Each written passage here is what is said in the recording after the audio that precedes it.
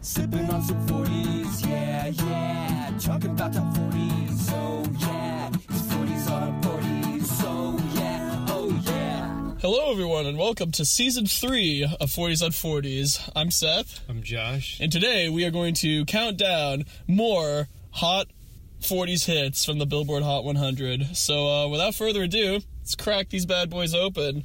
Josh, what do we got here today? Today we have Longboard Island Lager. Fantastic. Now, I've actually had this beer before. Josh, you said you never have. No. It's pretty tasty. I had it for the first time in college. Hilariously, I think, from one of my roommates. Well, he wasn't a roommate, but he was a friend of mine who was actually Hawaiian.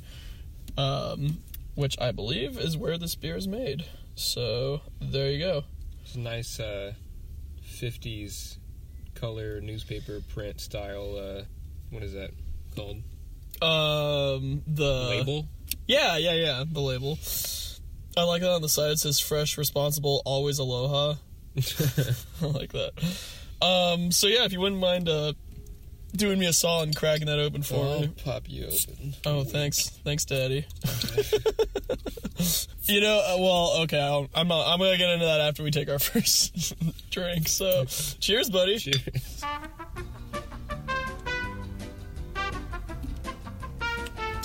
Yes. It's tasty, right? Liquid happiness. I know, it's so good.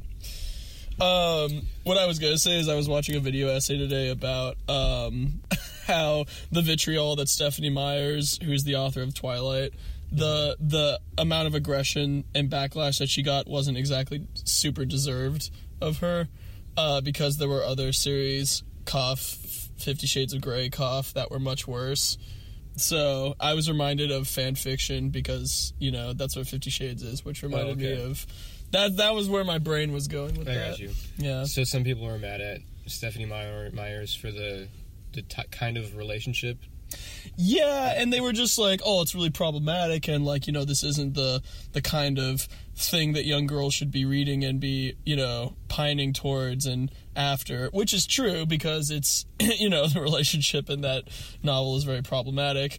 But, the fact that 50 Shades is essentially a Twilight fan fiction that became an original novel series and then got published and now is equally as big as Twilight, right, is also sort of an issue that was brought up.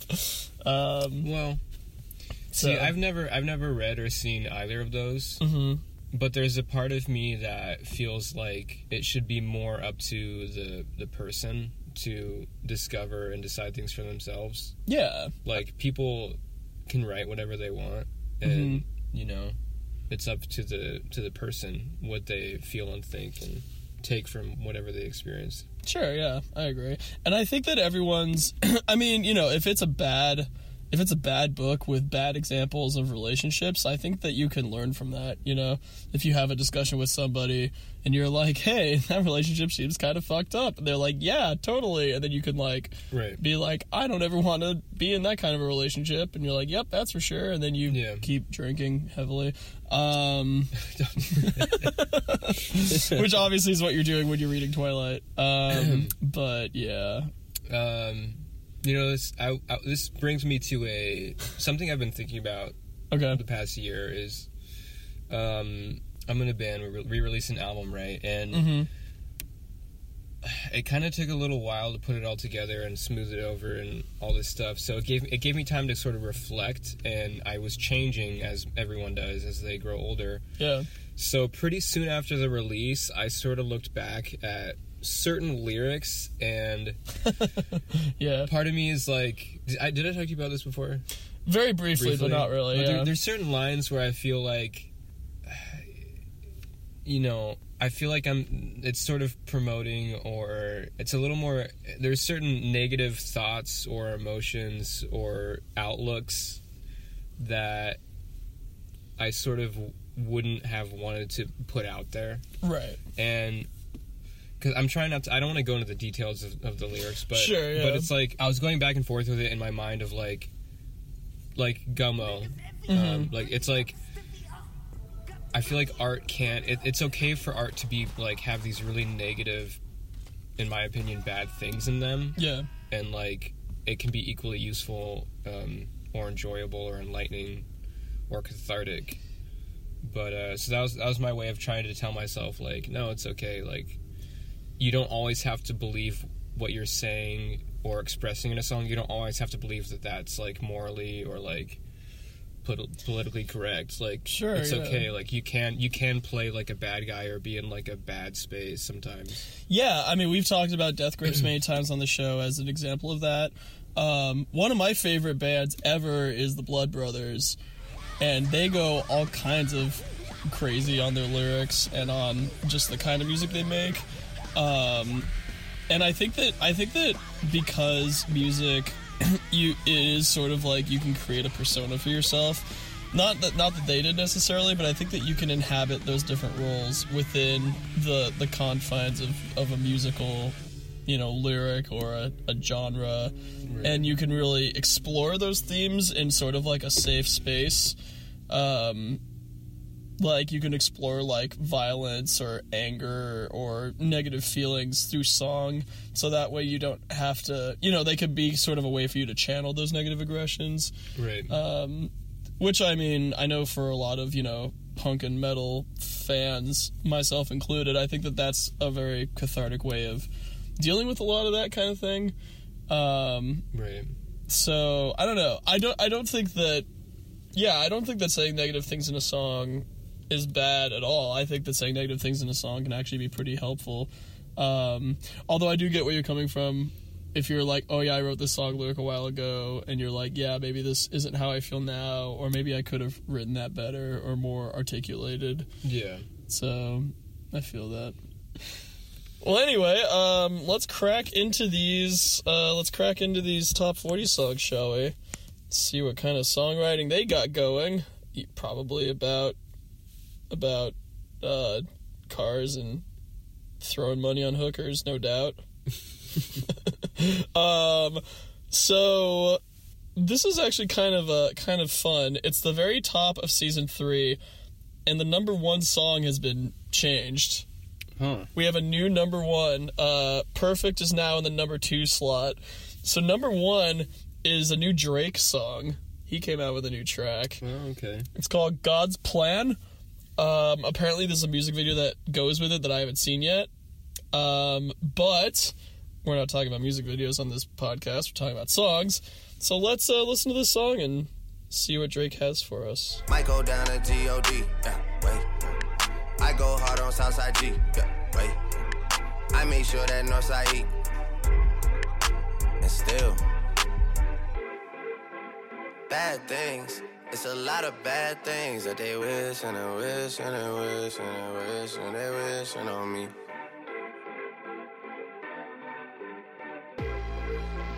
Bad things. It's a lot of bad things that they wish and they wish and they wish and they wish and they wishing on me. Yeah. Hey, hey. So there you go. Looks like Drake is back. He's back. He's doing his thing. Yo, I really like that song. I thought it was chill, man. One thing that was my initial thought on it is I remember in our top bottom 5 last episode, the reason why neither of us really liked Gummo all that much by 6ix9ine was because the beat was basically the same through the entire song. However, the beat was also the same on this entire song, and yet it didn't bother me as much. And I think that part of it was because, the production was kind of cool and it had this, dreamy effect on it. But what it also did is it would insert, other instruments that would come in and would drop out. Yeah. And it kind of made it a little more unexpected as far as what the song was going to do. Because there's that part at the beginning of the second verse where the beat just drops out and Drake is just going a cappella for a little bit. Yeah. And that was really cool, and I feel like it's little things like that kind of held my interest. I feel like the lyrics were pretty much your run-of-the-mill Drake lyrics. Basically, started from the bottom, now we're here, version 20. But I don't know, I feel like this was a chill, driving around at night kind of song. That's how I felt about it. Yeah, I would agree. It's the repetitiveness bothered me less on this compared to Gummo, but I think that there was enough variety in terms of the tone of the drums would change, or the drums would come in and out. The really low frequency bass would come in and out. Right. There's enough variety to where if you dug the main vibe, you would like the song. But I didn't dig the main vibe. You didn't dig it? No, the main dreamy, like, I don't even know what instrument that is, but I'm thinking of some like kind a carousel for some reason. Yeah, I can see that. Carousel synth, like, that came in and instantly I was like, eh.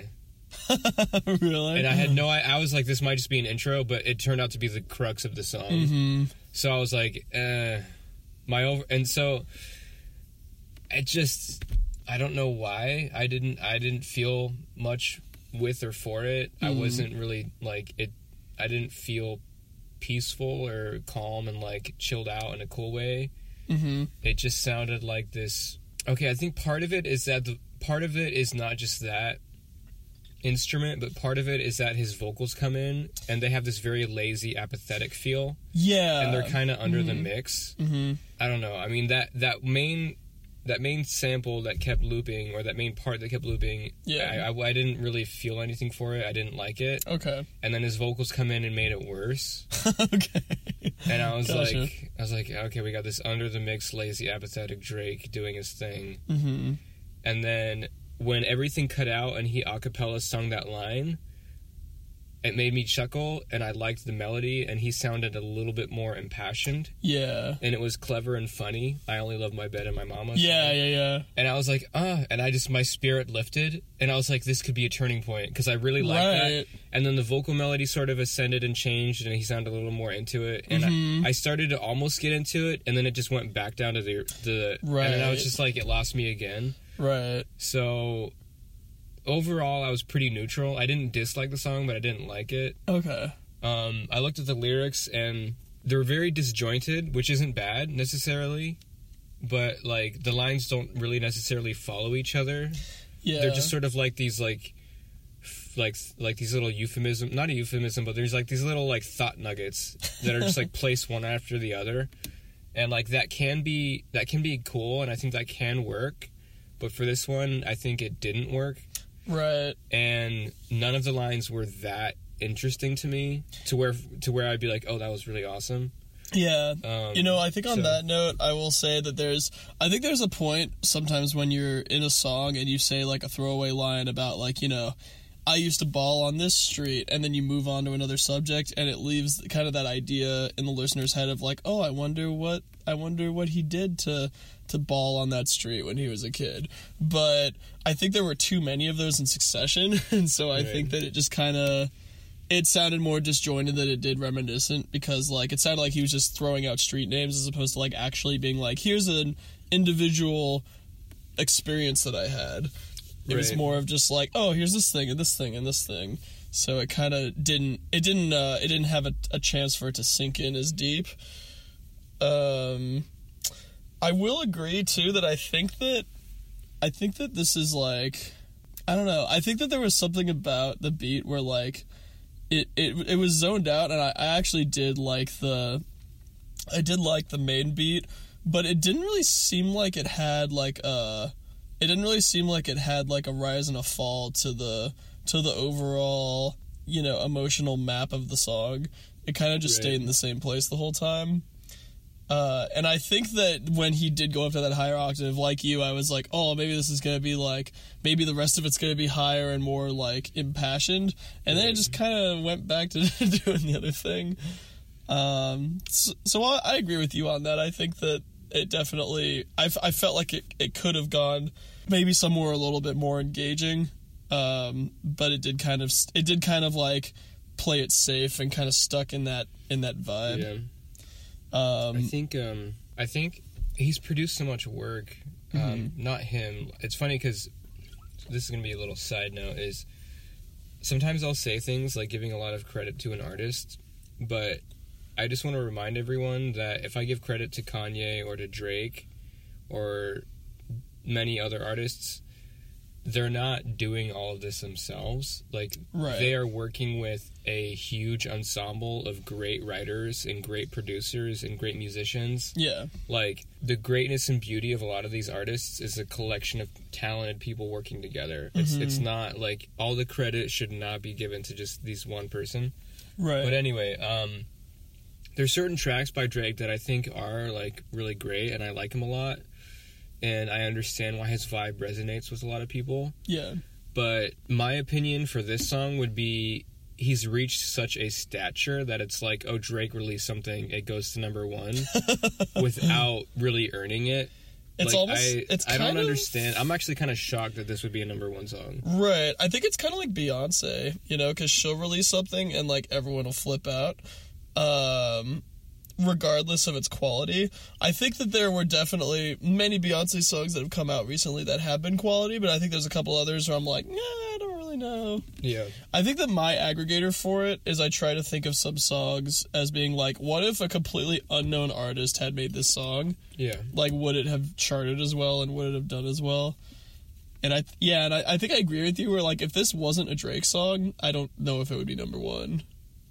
Yeah, I wouldn't think so. This almost sounds like a song that somebody like, you know, like 21 Savage or Miguel or Khalid or any one of those kind of like, you know, 10 to 30 ranked people could do, and I probably wouldn't know the difference. Right. But to be fair, like, you know, I just miss things. Like, there's certain artists that are so huge, and I just don't get it. Like, sure. Ed Sheeran is one. Like, I just never understood why he's, like, I'm not saying he's not good, he's not talented or not, like, he's a skilled dude, and, like, there's cool things about him. Yeah. But he's literally, like, was the number 1 artist in the world. Like, that's how big he was. So when I found out how, like, big he actually was, I was like, what? Yeah. Like, I thought he's just, like, another run-of-the-mill, like, pop mainstream dude. Like, right. I was shocked he was number 1. Like, yeah. Well, sometimes, you know, you have that perfect combination of accessibility, appeal, and marketability, and you can just cash in on that. You know, and I think that's probably was in Ed Sheeran's favor. You know, props to the guy. He knows how to work the system and make it work for him, you know. I'm not gonna criticize him on that. I personally think his music's kind of boring, but you know, it's music that a lot of people could listen to, and you know, apparently a lot of people seem to think positively of it. So, you know, who's to say what my opinion really matters in the long run anyway? It's just like our opinion. Yeah, exactly. That's like a unison, like multiple dudes at the bowling alley. You know, that's just like your opinion, man. Hey, that's my opinion. No, that's my opinion. Recently saw it in big screen. Phenomenal. Really? Oh, shit. I've been wanting to plan a let's get drunk on White Russians and then go bowling night. Oh, fuck yeah. And I haven't done it yet, but I want to do it. Yo, how was that dream sequence on the big screen, though? It was awesome. I mean, the whole thing was awesome, dude. It was That's awesome. So funny, so magical. I mean, I love going to the theaters in general. I'm one of those people. Yeah, like for me, like watching a movie in the theater is like so much more enjoyable to me than like being at home. You know, the one line that I remember from that, which I'm definitely going to replace. Well, just insert the clip here. The word itself makes some men uncomfortable. Vagina. Vagina. You remember that line? Yeah, I love it. Yeah, she looks at him. Vagina. It's like when she first meets him, and he's like, "Well, okay there, dude." It's just that movie was like perfectly cast. Yeah. Like, oh my god, it's so funny. What's the name of the guy who's the dude? It's Jeff. Oh, Jeff Bridges? Jeff Bridges, yeah. Dude, I would always mix up Jeff Bridges and Kurt Russell for the longest time. Yeah, they sort of similar facial structure. Similar face and similar hair for most of their careers. Yeah. Like, when Kurt Russell was in Guardians of the Galaxy 2, I was like, hey, Jeff Bridges. Wait, that's not Jeff Bridges. So, anyway. Well, cool. Well, I think we've said all we need to about this song. Yeah. Yeah, it was aight, you know. Yeah, it was aight. I wasn't like mad at it, but I was, you know, got in, did the thing, dipped. You know, so it was a song. It happened. Number 2, like we say, is Perfect by Ed Sheeran. Number 3 is Finesse. 4 is Havana, and number 5 is also a new song. Oh, look at that! This is fun. This is fun. It's like a whole new world, man. Yes, thank you. It's called "Look Alive" by somebody named Blockboy JB. Oh, fuck! It's number 5 because it has Drake on it. Yeah, I've never heard of Blockboy. JB. I wonder if he's the producer. I don't know. Could be like a Bruno Mars and that guy that wrote Uptown Funk. Oh, the guy I met? Yeah. Your best friend. I forgot his name. name. Know his name. I don't remember. Oh well. Anyway, yeah, let's see what Blockboy has to bring to the party. 901 Shelby Drive, look alive. Niggas came up on this side, now they on the other side. Oh well, fuck them, dawg. We gon' see how hard they ride. I get racks to go outside, and I split it with the guys. We up on the other side, niggas acting like we tied. I been gone since like July, niggas acting like I died. They won't be expecting shit when Capo go to slide, cause I told them that we put that shit behind us, but I lied. Hey, oh man, I feel like I just woke up from a nap. Yeah, and then I feel very similar. And then I was like, oh wait, there's a Drake song on. Guess I'll listen to it. Yeah. Man, that song was a fucking snooze fest, bro. Yeah. I'm glad you felt the same. I literally, my mind, like midway through, I just like started zoning. I was like in deep daydream land. Yeah, me too. I was like, oh man, I wonder if I'll have enough time to make some cookies when I get back home tonight. Yeah. Just so, yeah, I was like so uninterested. Yeah. Dude, like, oh man. This makes that other Drake song look real good though. Yeah, well, okay, the thing is, I mean, this wasn't the beat, like, okay, the bass and the piano and the drum, like, vibe, I kind of liked at first. I liked. Right. And then his vocals came in, and then, like, 30-45 seconds in, I just started, like, snoozing and daydreaming. Like, I don't know why it lost my attention. Yeah. But it just did. You know, I mean, when I first heard this beat, I was like, okay, this is fine. Maybe it'll do something different. And then it didn't, and I was like, oh, okay. Like, I feel like everything that you had an issue with on the last song that Drake was on, I had an issue with on this song that Drake was on. Yeah. Because to me, this beat felt way uninteresting. Also, can we talk about just how the lines were just, like, very lame and, like, not interesting? Yeah. It was like, so what you're telling me, Drake, is your boys came up from this side, but now they're on the other side. Yeah. Like, what does that even mean? Does it mean, they're surrounded, Seth. But does it mean... I don't know. Does it mean, like, that they, like, grew up in the south side, now they're in the north side? Does it mean that their car is surrounded by thugs? Does it mean that, or just people who want to race? Or people who want to drag race, you know? Drag racing's a big... I have no idea. Thing. And then, like, I love how he's, like... I love how his brag is like, yeah, I got some racks to throw outside, but don't worry, I'll split it with the guys. It's like, oh, what a nice fella. Thanks, Drake, for giving us guys some of those racks you got. That's so nice of you. God, I don't know. Also, not to badmouth on Blockboy JB over there, but man, dude was not on time at all with his flow. No. It was very, very off tempo. He was like rushing a lot. I don't think he was ever dragging. I feel like the coach from Whiplash. Were you rushing or were you dragging? Yeah. But just the dude wasn't on time, and it just really distracted me. I don't know. Is it so much to ask in this day and age to be able to put your rapper's flow on like a rhythmic beat and have it be in time. Right. Like, I feel like that's really something that's easy to do with all the technology that is available to producers. Right. Yeah, I don't know. I mean, I really don't have a lot more to say about this song, honestly. I don't. If I be completely honest, I was totally just fantasizing and daydreaming about "Is This It" by The Strokes. Dude, I was just listening to a Strokes album today. Yeah, I was and listening to 1251. Or no, Room on Fire. My bad. Yeah. My personal favorite is This It, the first one, and it's just, I could write a really long, great essay on why This Is It is like the best album of all time. Why it's just such a beautiful record, and it's like, I'm gonna have to listen to it really soon because it's so good. It's funny because like that's exactly how I feel about Room on Fire. Like, that's probably one of my favorite like rock albums. Period. I feel like each of those albums has such a distinct vibe about them too, and they're vibes that are different from each other, but they're both very like special. Yeah, I think I like Room on Fire a lot too. I think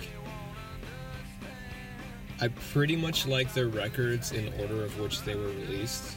Oh yeah. So like, what's the one with Juicebox on it? That's First Impressions of Earth. That's the third one. Right, and that's your third favorite. That's my third favorite, and then I like Angle. I don't know about Angles versus the last one. I forgot the name. Oh it has yeah. One Way Trigger on it. I think Angles is better than the newest one, honestly. I think it might be too. Yeah. Like, I think it edges out a little bit. So then I like them in the order they were released. That's funny. I think I like them in like with 1 and 2 reversed. Like, I think Room on Fire is a little bit more a favorite of mine, and then This Is It is second.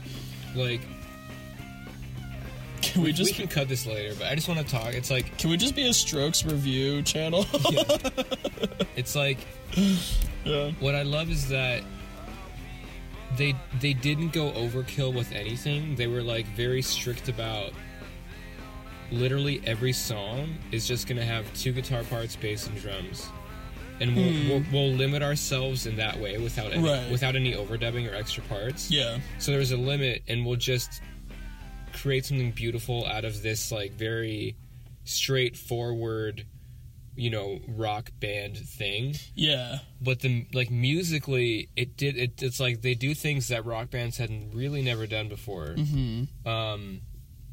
Without getting the details of what, because that's not as important as like them breaking ground isn't as important to me as like, I feel like they were super specific with the tones of every single part. Totally. So like, not only is the composition like the composition is really beautiful and very emotional, and it has just the right amount of like left turns and then coming back to something familiar. Like, it's just a perfect blend of that, and the composition and music is beautiful. But they were very like, they got the tones just right too. Like, they picked out just the right tones for it. Yeah. And then Julian's vocals are like really sincere sounding, and like every single song there's at least a handful of lines that are like emotionally hit me, or they're just really thought-provoking. Yeah. It's just like, that record is, it deserves all the props that it gets, in my opinion. Totally. And I honestly feel bad for certain people that diss the Strokes or are snobby about them, like, oh, they influence so many wannabe bands, like, try to sound like them, and they're not even that good. Like, I've heard, like, certain people, like, diss on them, and I'm like, I just feel bad that they can't appreciate the beauty of it, in my opinion. I totally agree. Like, at least that first record, like, the second one is really good, I think, and then they kind of, there's, like, peaks and valleys, but that first record, it's just, like, in my opinion, it's one of those moments where it's just, like, just luck and fate and circumstance, like, things just worked together, and just a beautiful thing ended up being created, so just appreciate it. Well, let me talk to you about the second album real quick. I need my monologue time in here, too. So I listened to Room on Fire when I was in high school, and I first listened to a couple of the tracks from it from one of my sister's mixtapes that we had in our old 1990 Volkswagen Golf that didn't have a CD player but had a tape player. So her then boyfriend at the time made her like some mixtapes, and it had a couple of Room on Fire songs from it. And I just remember being like, I know this is The Strokes because it sounds like the dude that did Last Night. Yeah. But I just remember that moment when I would listen to them on tape and be like, this sounds like so much. Like it sounds like the songwriting is so sharp on it that like it just like, and it's super sharp and it's super like efficient because like you said, like there's no overdubbing. It's literally just guitar, bass, vocals, drums. That's it. Yeah. And what was funny is when I listened to it on tape, I'm like, it almost sounds like the way that Julian's voice is mixed on that record. It has a little bit of that fizzle on it. Like it's mixed with a little teeny bit of distortion on his voice, so it sounds a little bit like more weathered. And when I listen to it on tape, I'm like, oh, that's cool because it makes it sound kind of like older and like it feels lived in. But then I listen to it on CD, I'm like, yo, this sounds exactly the same as the tape. Yeah. Like it still sounds like kind of. It almost sounds lo-fi the way that his vocals are recorded, but it's so unique. And like, again, like you say, it's songwriting that's super sharp and good, but it's also just the simplicity of it that's so brilliant. And a lot of the songs on both records are not very complicated songs. Like they're all pretty straightforward, but the details in them and like, I don't know, like they sound very simple, but then like all of these details like will come out later to you, and you can whenever you listen to either one of those, for me it's Room on Fire, but whenever you listen to either one of those records, you can like latch onto a certain instrument and you could just write it out for like a whole song. Yeah. And it's still really interesting to listen to. Yeah. Everything's working together. Yeah. And part of that is because Julian composed most of the music, if not exclusively all of it, by himself. Oh, okay. With the help of like hearing it and working it out with the band, but I'm not saying people can collaborate and make beautiful music, but I think it helps a little bit, like, unless you have a really good collaborative group of people. Yeah. Sometimes it helps when there's like one person sort of spearheading everything because they understand every single part and how they work together. Right. So there's no space for certain people to be like, well, I want to show off this or do this. Like sometimes musicians, they lose sight of the big picture. Yeah. And it's like collaborations, in my opinion, they only work when everyone understands the big picture. Yeah. And everyone knows what everyone else is doing precisely. Like, it's really important for everyone to know exactly what everyone else is doing and see the big picture. So, right. So that it's not just because it was by himself, but because he was doing this a lot by himself, like he had this bigger picture in mind. And it's almost a clearer picture because it came from one guy. So like he's like, okay, this is my picture, and I'm gonna share it with you guys, and you guys like execute it. Right. So that makes sense. But yeah, not to keep going, but one last thing is that record, Room on Fire, that is also what got me into them. Okay. I heard Is This It when I was like 11 or 12. Oh, awesome. And I was too young to get it. Like, right. I was too young, I think, to understand the certain emotions or the ideas. Mm-hmm. And my musical tastes were less open, so I kind of dismissed it. Okay. And then when I was like 17, I heard Room on Fire. Yeah. And I was like, "Whoa, this is really cool." Yeah. And then I revisited Is This It because of that. Yeah. And then my life just changed. That's awesome. After that, yeah. Yeah, I think Room on Fire was definitely the first Strokes album that got me into the Strokes, and then I like you. I went back and listened to Is This It and was like, "Wow, this album's also phenomenal." Yeah. And because again, like, it was so weird being so into those albums at a time when the Strokes' main point of relevancy was releasing Juicebox, which was on First Impressions of Earth, which, like, that album's fine, but it's not anywhere near the specialness that those first two albums captured. Yeah. It has moments of brilliance on it, and it has songs on there that I love and adore, and I will definitely listen to this day. But as, like, completed works, I think that the first two albums hold up a lot better. Yeah. Yeah, I agree. That being said, Heart in a Cage, really good song. Yeah, that's a great song. I like that one. I really, really like Eyes of the World. Oh, yeah, that's a good one, too. I love that song from that record. Honestly, those two and Juicebox, and I think there's one more. You Only Live Once. Yeah, You Only Live Once is really good. That was one of the singles. I thought that was actually a good song, though. Really Yeah. Really good track. Yeah, I mean, it's full of good songs. I just think that as a cohesive unit, it wasn't quite as strong. Yeah, no, there's some songs in there that I think are not very good. For sure. But, I mean, and it's songs that I'm not remembering right now because my brain was obviously like, well, I only have enough room for these ones, so I'm going to remember these and not the rest.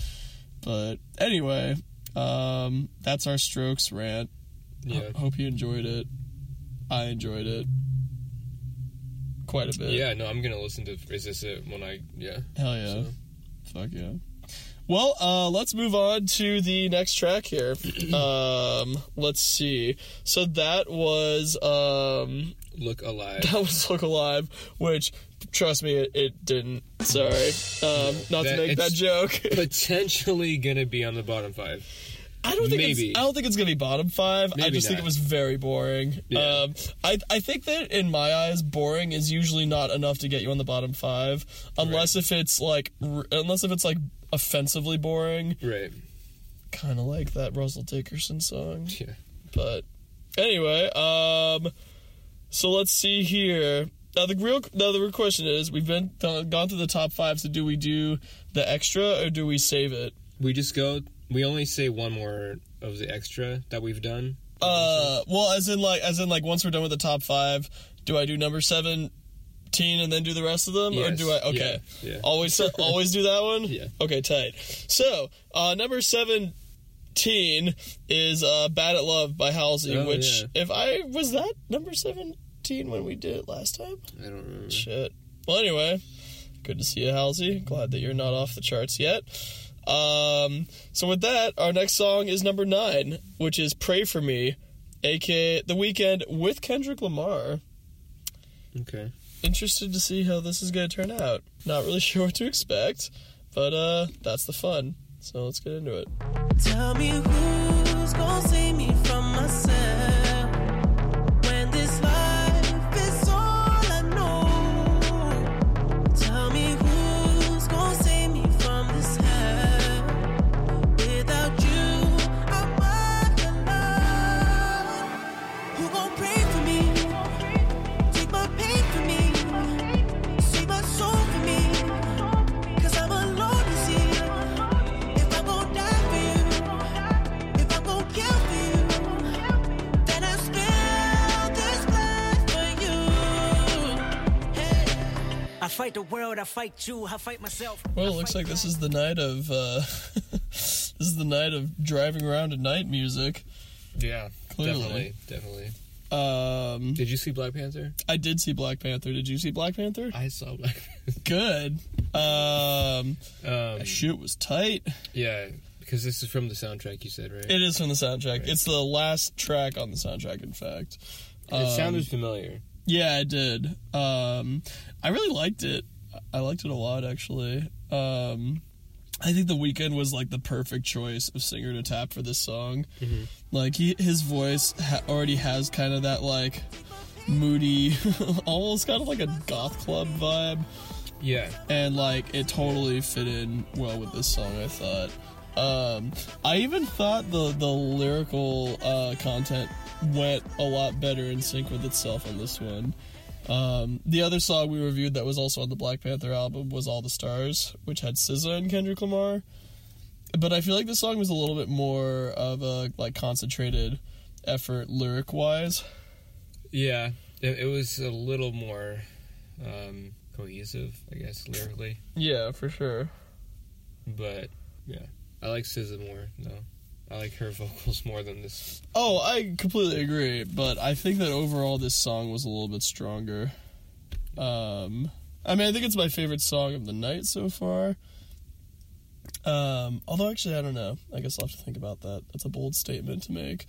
But, yeah, I mean, I think the beat was fun on this one. It was nice and dramatic, and it built up well. I feel like this is kind of what I was hoping the Drake song was gonna do, because it I feel like the beat actually had like a build, and it had like a cool outro thing that I was totally down with. Some of the percussion actually sounded like it could have been kind of like African themed. Maybe some hand drums in there. Very, very light in the back. I think Kendrick's flow in this one was also pretty strong. It felt very, very impassioned, and yeah, man. Overall, pretty solid, I thought. Yeah, I immediately liked the vibe. I liked the percussive and the music and the chordal or melody structure. Like, I just liked it immediately. I started bobbing my head immediately. I liked there's a melody, more or less like a rhythmic aspect of the song, but they were like played on these like percussive sounding instruments, so it was almost like a pitch specific tom, right? And like, yeah. So I really just liked that a lot. And yeah, I mean the chord structure was it was like simple, but it was cool, and more importantly, just the rhythmic aspect got me wanting to dance and bob my head. Yeah. And like The Weeknd, his vocals I like his voice, and they were pretty cool. I felt like the lyrics were kind of ambiguous and whatever and blah, in my opinion, that he was singing.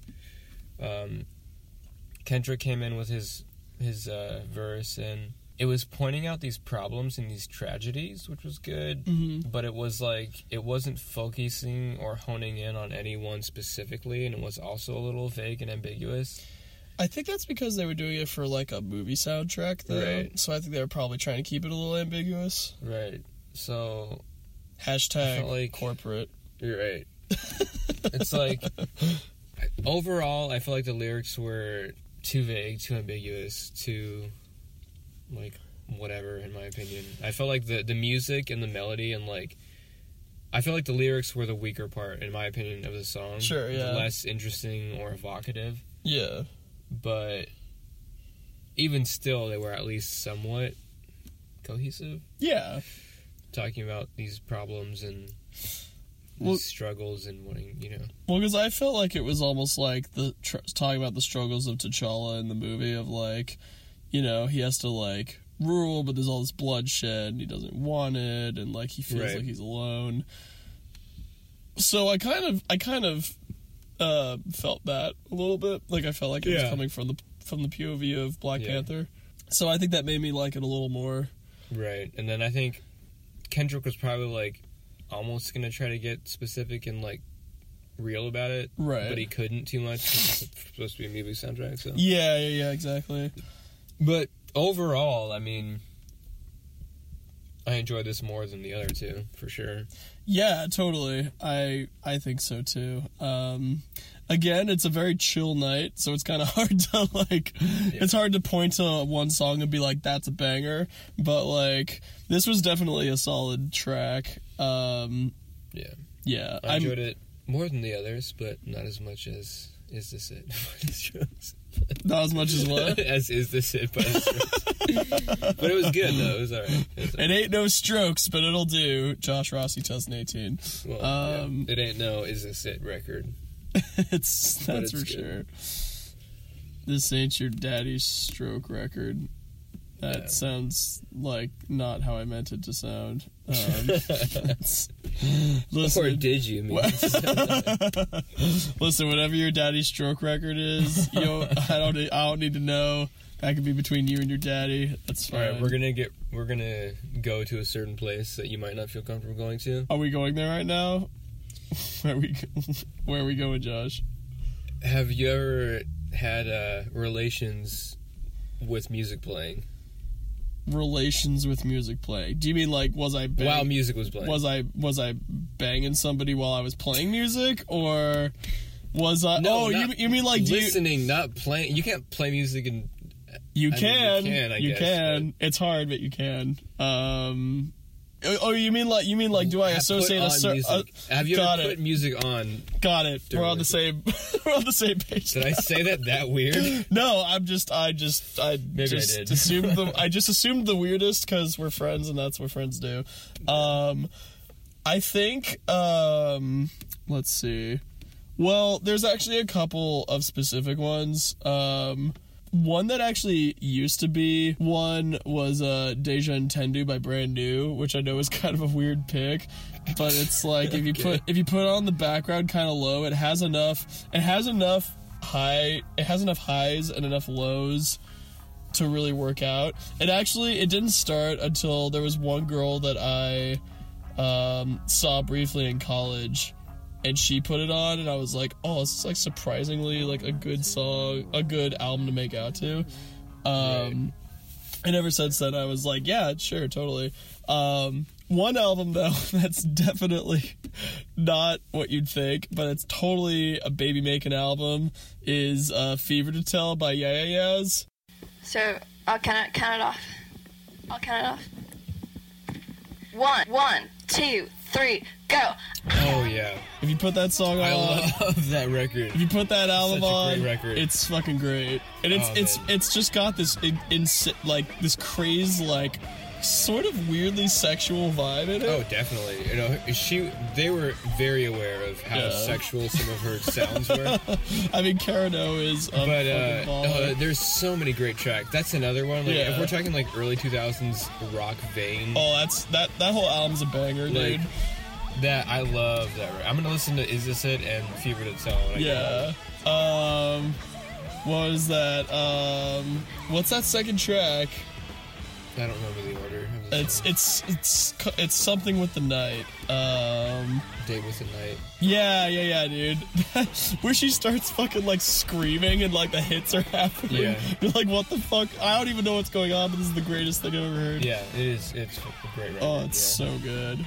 And that, again, that's only 3 people making all that noise. Like, what the fuck, dude? Yeah, just great. Great band, great album.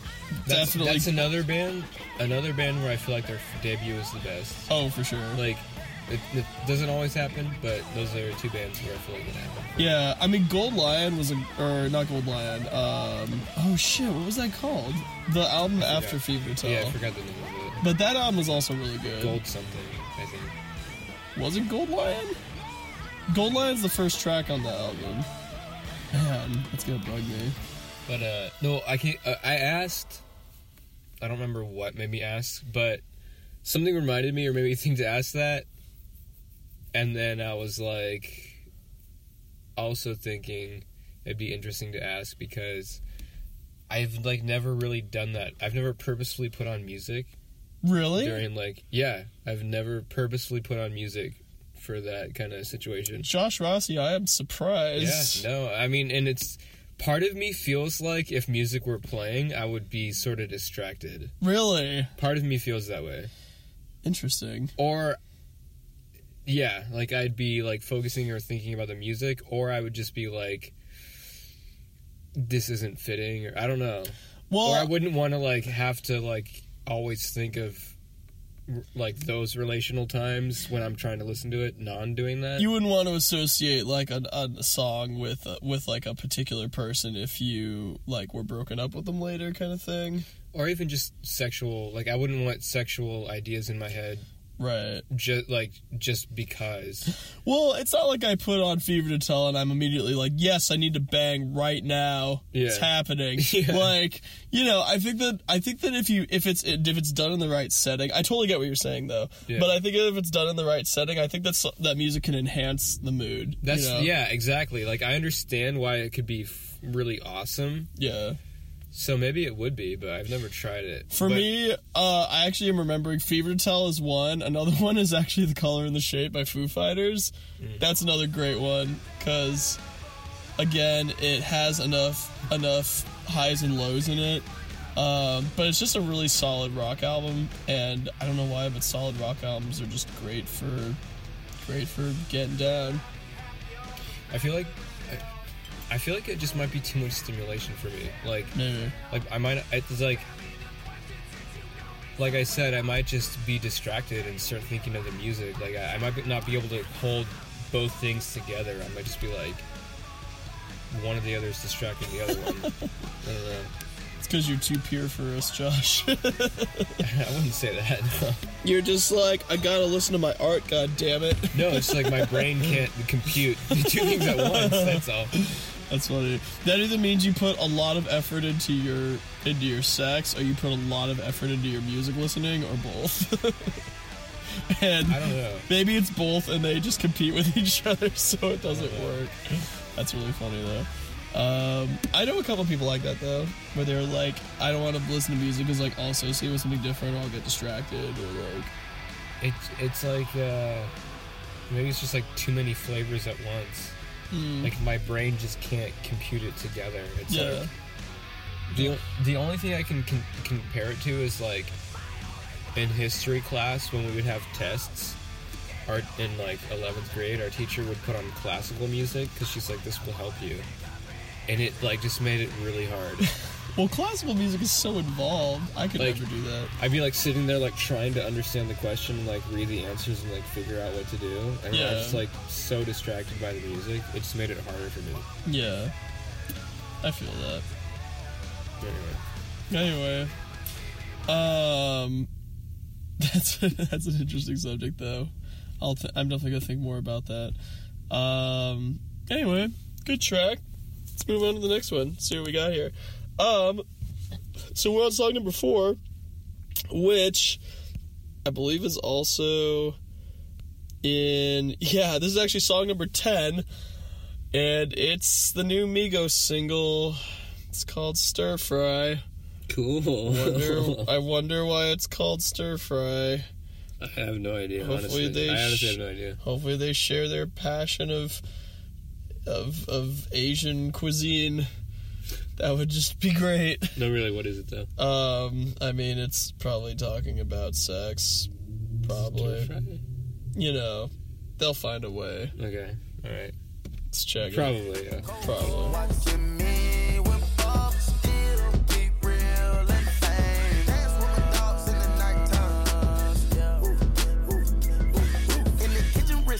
Like a stir fry, whip it in the kitchen, wrist twisted like a stir fry, whip it in the kitchen, wrist twisted like a stir fry, whip it in the kitchen, wrist twisted like a stir fry. Well, great going, Migos. You did it. You finally did it. I didn't think anyone was gonna be able to pull this off, but you did it. You made Josh tired of the bag. It's just, god damn it, Migos. Why you gotta talk about the bag so much? Fucking A. Dude, I don't know. There's one funny line. There's several funny lines, I would argue, but go on. There are, but the one, it's like, come on, you gotta laugh. You gotta enjoy it. She got a big ol' onion booty. Make the world cry. Make the world cry. The world's just crying. It's a beautiful onion booty. Just a beautiful, ripe onion booty. Make the world cry. It's not even make you cry or make your crew cry. The whole world it makes cries. the world weep. It's weeping for the beauty of onion booty. Oh my god. That rhymed. But yeah. That was a nice rhyme. Wasn't that?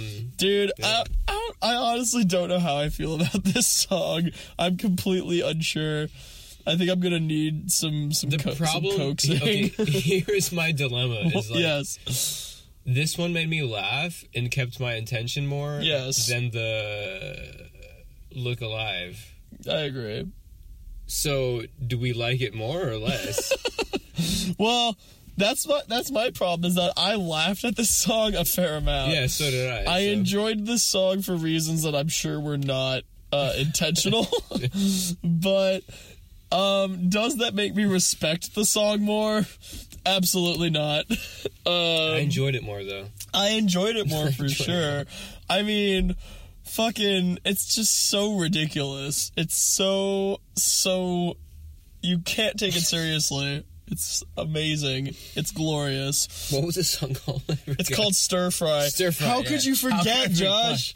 They said it like fucking 40 he says times. It 1,000 times. Oh yeah. my god.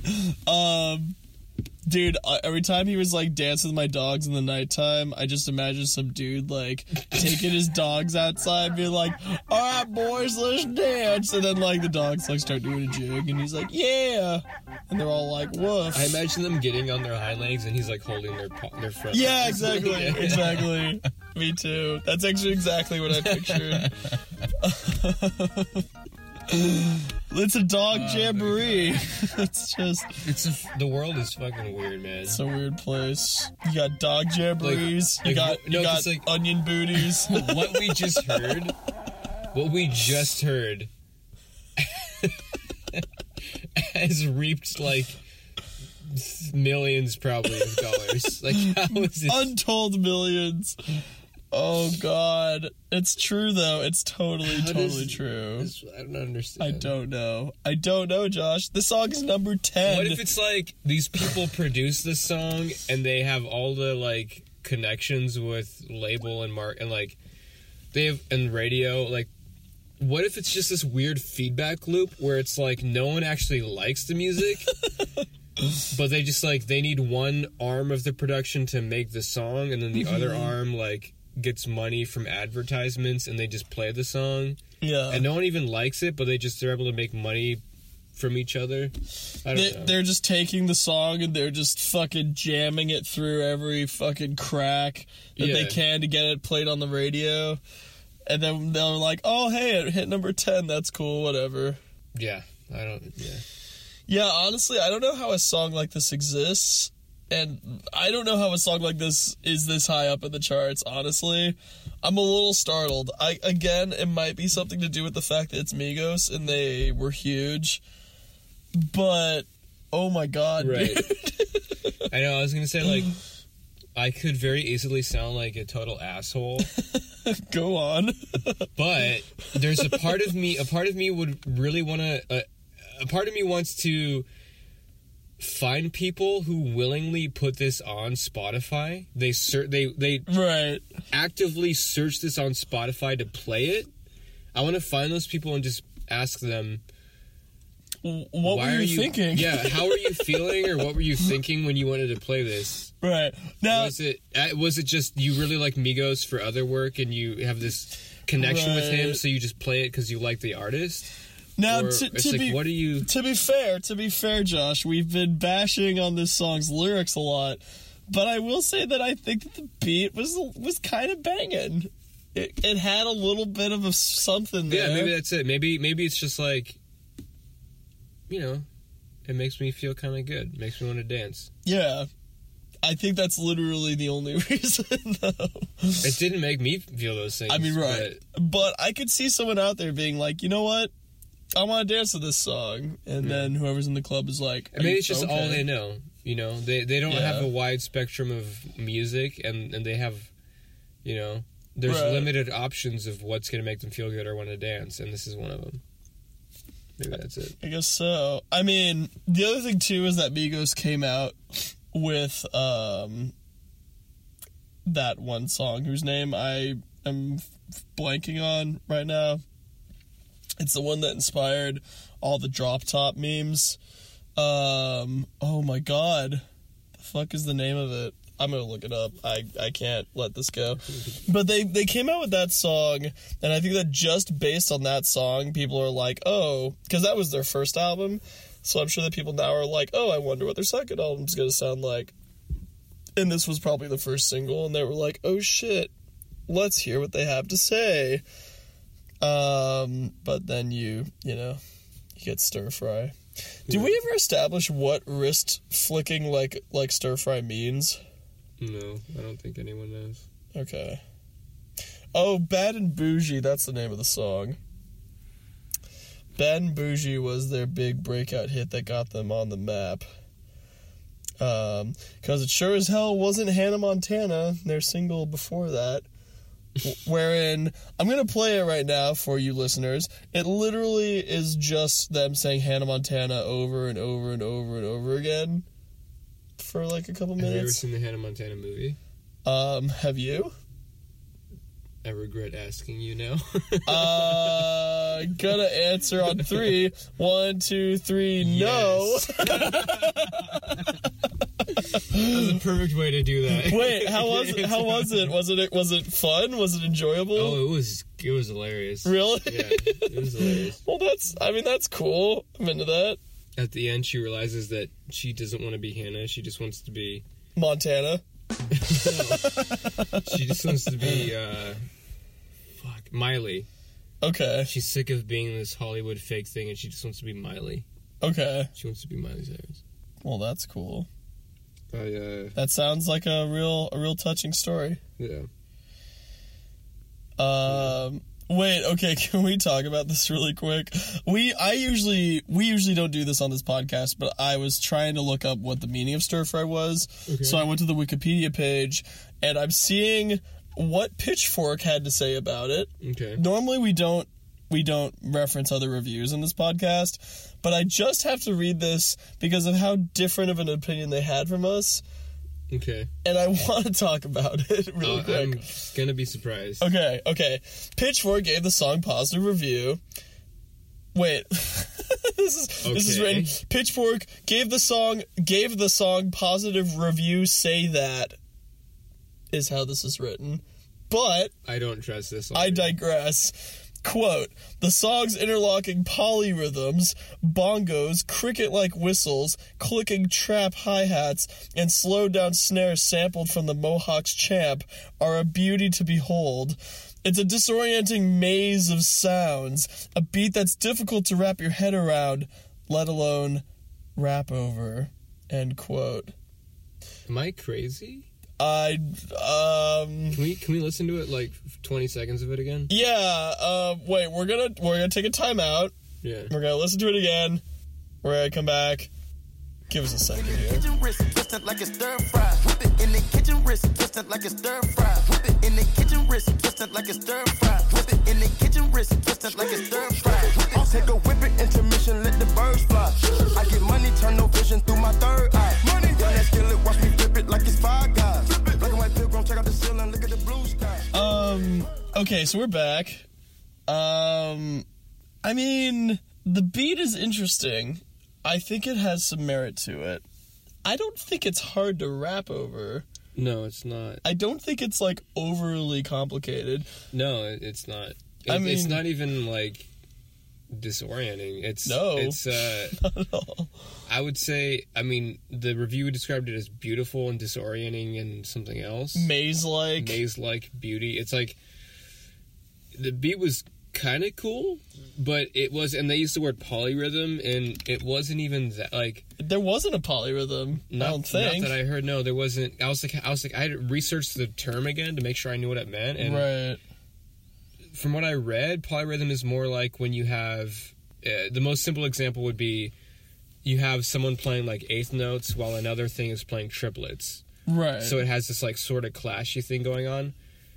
Nothing was doing that. There wasn't, like, every single instrument was sticking in divisions of two. I mean, you've got, like, the thing in the background that's like, but